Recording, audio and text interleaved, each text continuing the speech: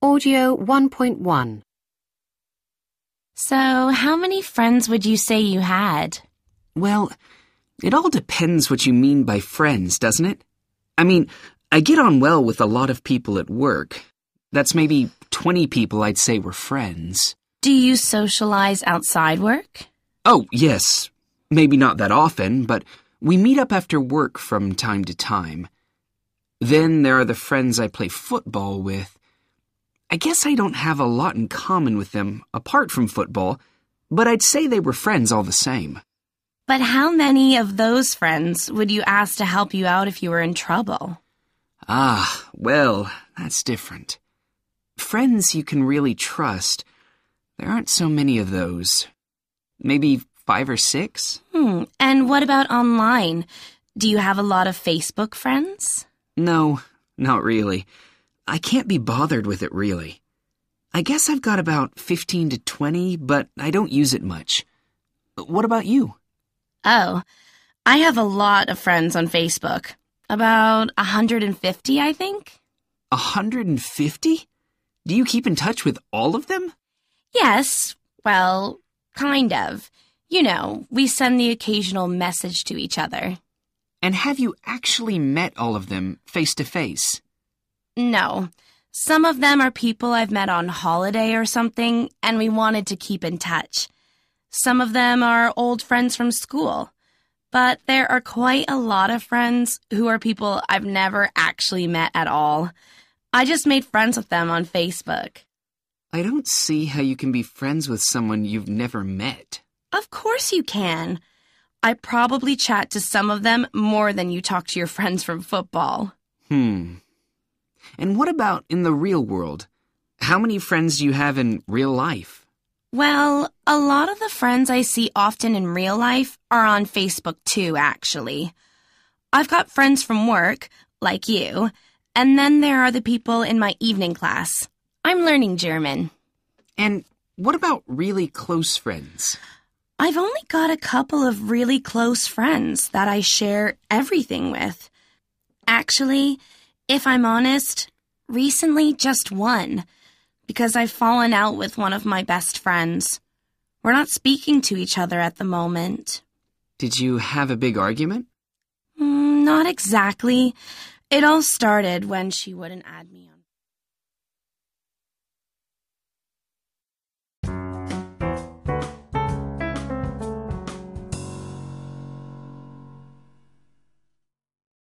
Audio 1.2. Get on well with someone. Meet up with someone. Have a lot in common with someone.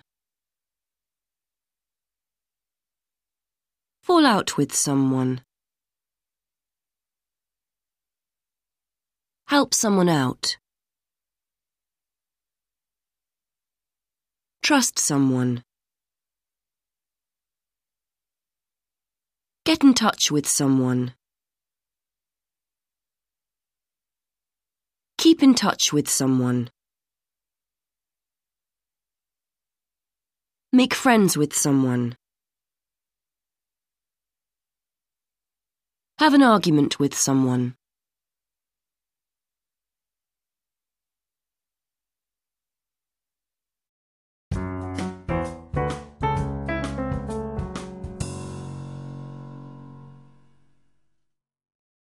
Audio 1.3.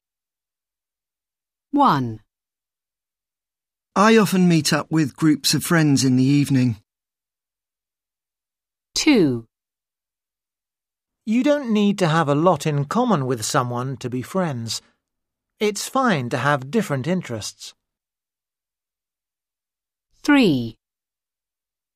I get on well with most people I know. There aren't many people I don't like. 4. A really good friend is someone you can call at midnight and ask them to help you out. 5.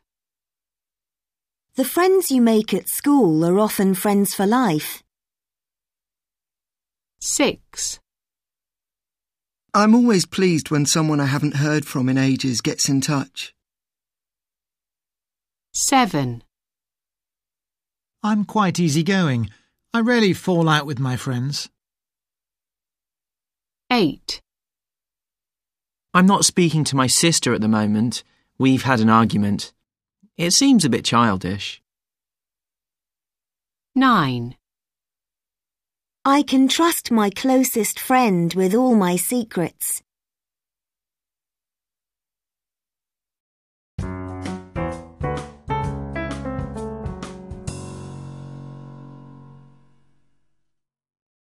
Audio 1.4.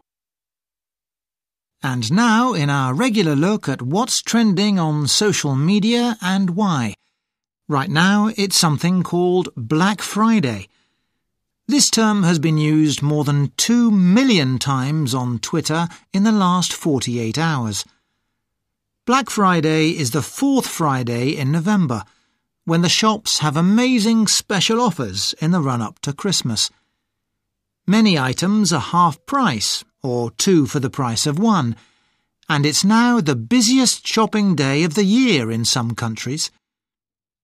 It started in the USA, but it's spreading round the world now, to the UK, Australia, and more recently to shoppers in Brazil, Mexico, and other Latin American countries. Many shops have been opening very early in the morning, and in some places, people have been so keen to get a bargain that they have started queuing outside the shops the night before. Last year, it is estimated that shoppers in the USA spent over $11 billion on Black Friday. However, while you may get a good discount on your purchases, you should be careful. Firstly, there's the real danger of spending more than you intended or can really afford, buying things on credit and owing a lot of money. And secondly, it may be dangerous, with over 50 injuries in the past 5 years, caused by people fighting over things in the sales.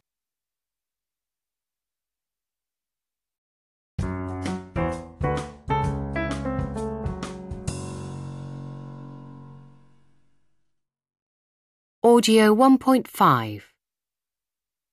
Let's go over to a busy shopping centre and find out what shoppers there think. Today is one of the busiest shopping days of the year, and this shopping centre is full of people shopping. However, today something different is happening here. It's Buy Nothing Day, and some people are here to try to persuade the rest of us to do just that, to buy nothing. Lewis Castle is one of them. He's standing here in the main entrance of the shopping centre, holding a big sign saying, "Stop shopping, start living." Lewis, can you explain a little about what Buy Nothing Day means? Yes, of course. It's pretty simple, really.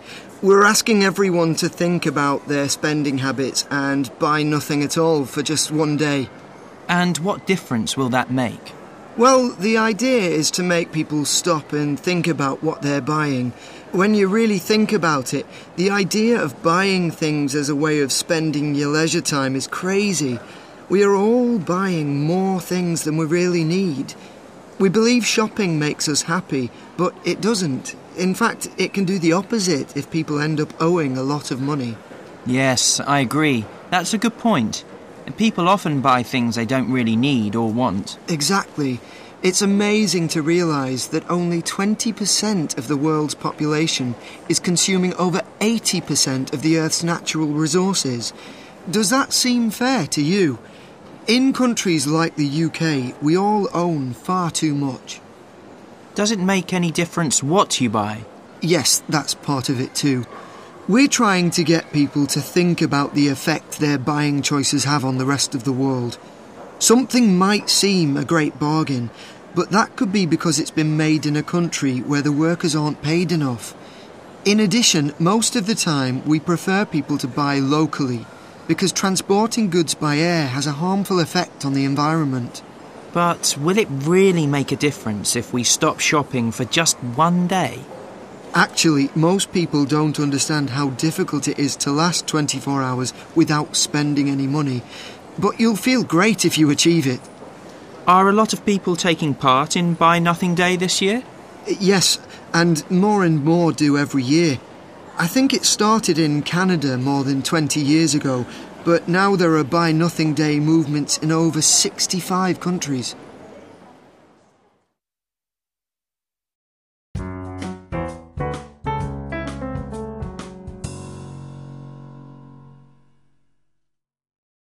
Audio 1.6. 1, Can you explain a little about what Buy Nothing Day means? 2, When you really think about it, the idea of buying things as a way of spending your leisure time is crazy. 3, We believe shopping makes us happy, but it doesn't. 4, Yes, I agree. That's a good point. 5, We all own far too much. 6, Most of the time, we prefer people to buy locally. 7, Most people don't understand how difficult it is.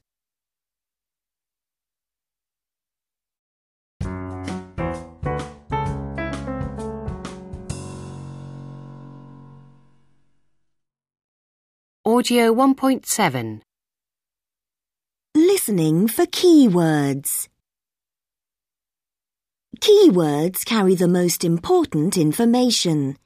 They are generally nouns and verbs, and are usually spoken more loudly and clearly than other words. For example, 3 times a week. I send a lot of emails. I like looking at shopping websites.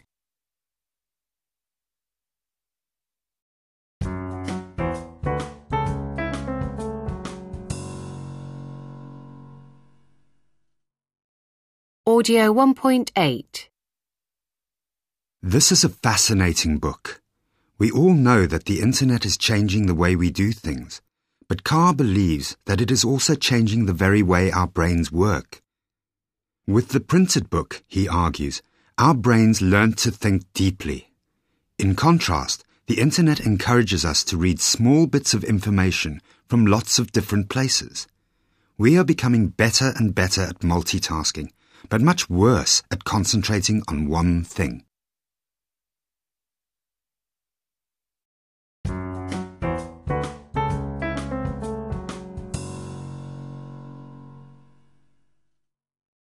Audio 1.9. 1, Shopping and banking online is unsafe. 2, Looking at screens all day is bad for our eyes. 3, People will forget how to talk to each other. 4, People don't spend enough time outside. 5, Online information is not always reliable. 6, Hyperlinks in online texts are very distracting. 7, We are now using far more electricity to power all our screens. 8, Multitasking online makes us work less effectively.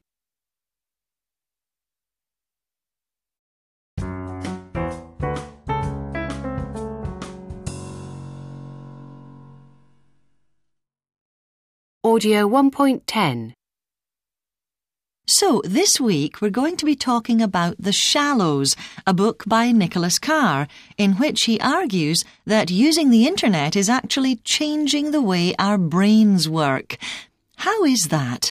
Well, it's actually a very interesting book because rather than just talk about all the ways people say the internet is bad for us, well, you know, the staring at a screen is affecting our eyesight or making our children fat because they don't go outside and play anymore, Carr takes quite a scientific approach. He isn't exactly saying that the internet is bad for us, But he is saying that it is making our brains work differently, and that the changes may be permanent. In what way? Well, he starts off by talking about when people started writing and reading books. That was a huge change as well, and lots of people felt it was a bad idea.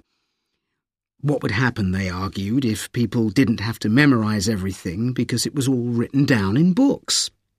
Sounds a bit like the arguments people make today about people looking facts up online, that they don't remember things anymore.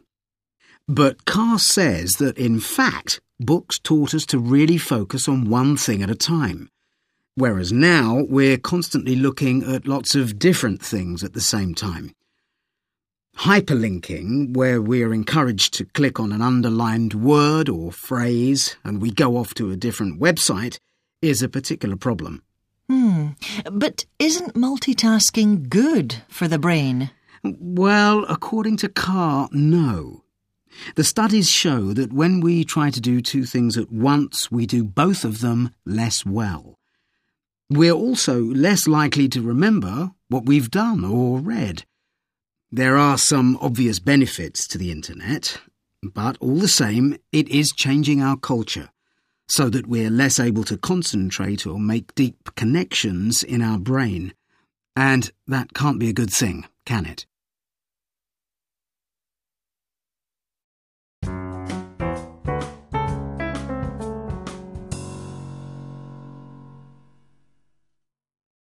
Audio 1.11.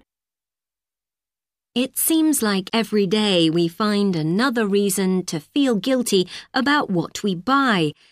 Maybe it's food that we know isn't good for us, or clothes which are made by poorly paid workers, or products which are damaging the environment. Manufacturers know we feel this way, and the latest trend is for so-called guilt-free brands which claim to be better for us, for workers, and for the planet, so that we can buy them and not feel guilty.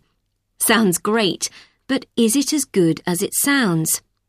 With us today we have Gosha Schlachter and Jem Norris, both members of the same environmental group, but with very different views on the idea of guilt-free brands. So Jem, what do you think about the idea? Well, as far as I'm concerned, anything which makes people think more about what they're buying is a good idea. Take the Fairphone, for example. Until that was produced, most people didn't even realise how bad conditions were for electronics workers in many parts of the world.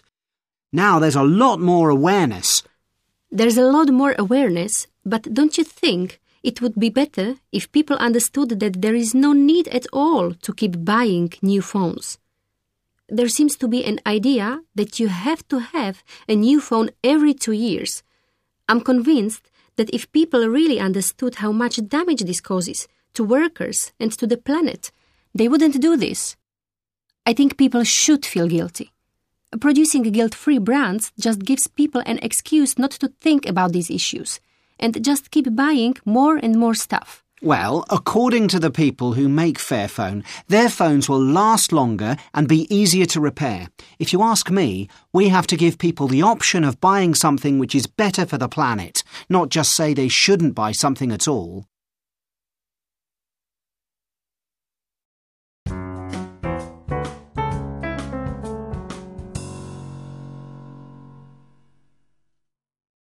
Audio 1.12.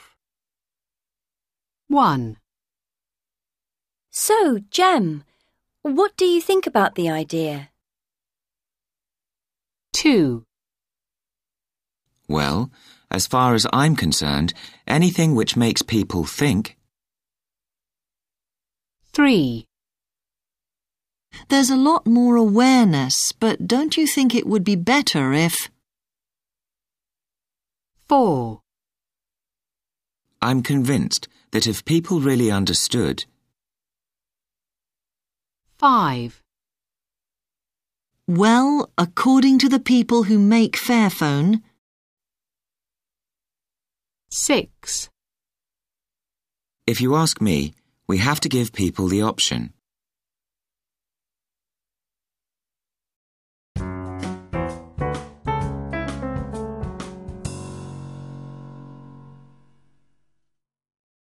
Audio 1.13. 1. How do you decide when you can trust someone? How do you decide when you can trust someone?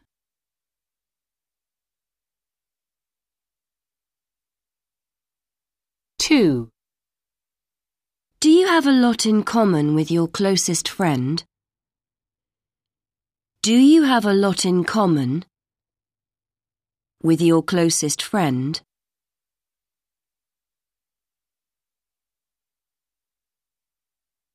3.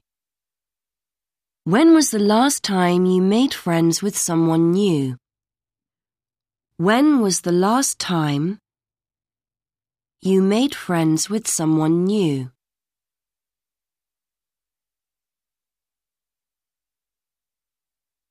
4. How do you keep in touch with family or friends who live far away? How do you keep in touch with family or friends who live far away?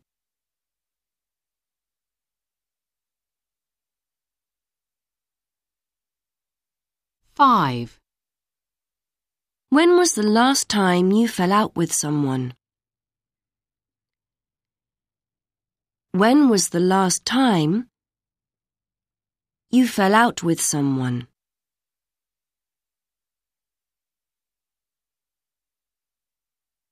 6. Who in your family do you get on with best? Who in your family do you get on with best?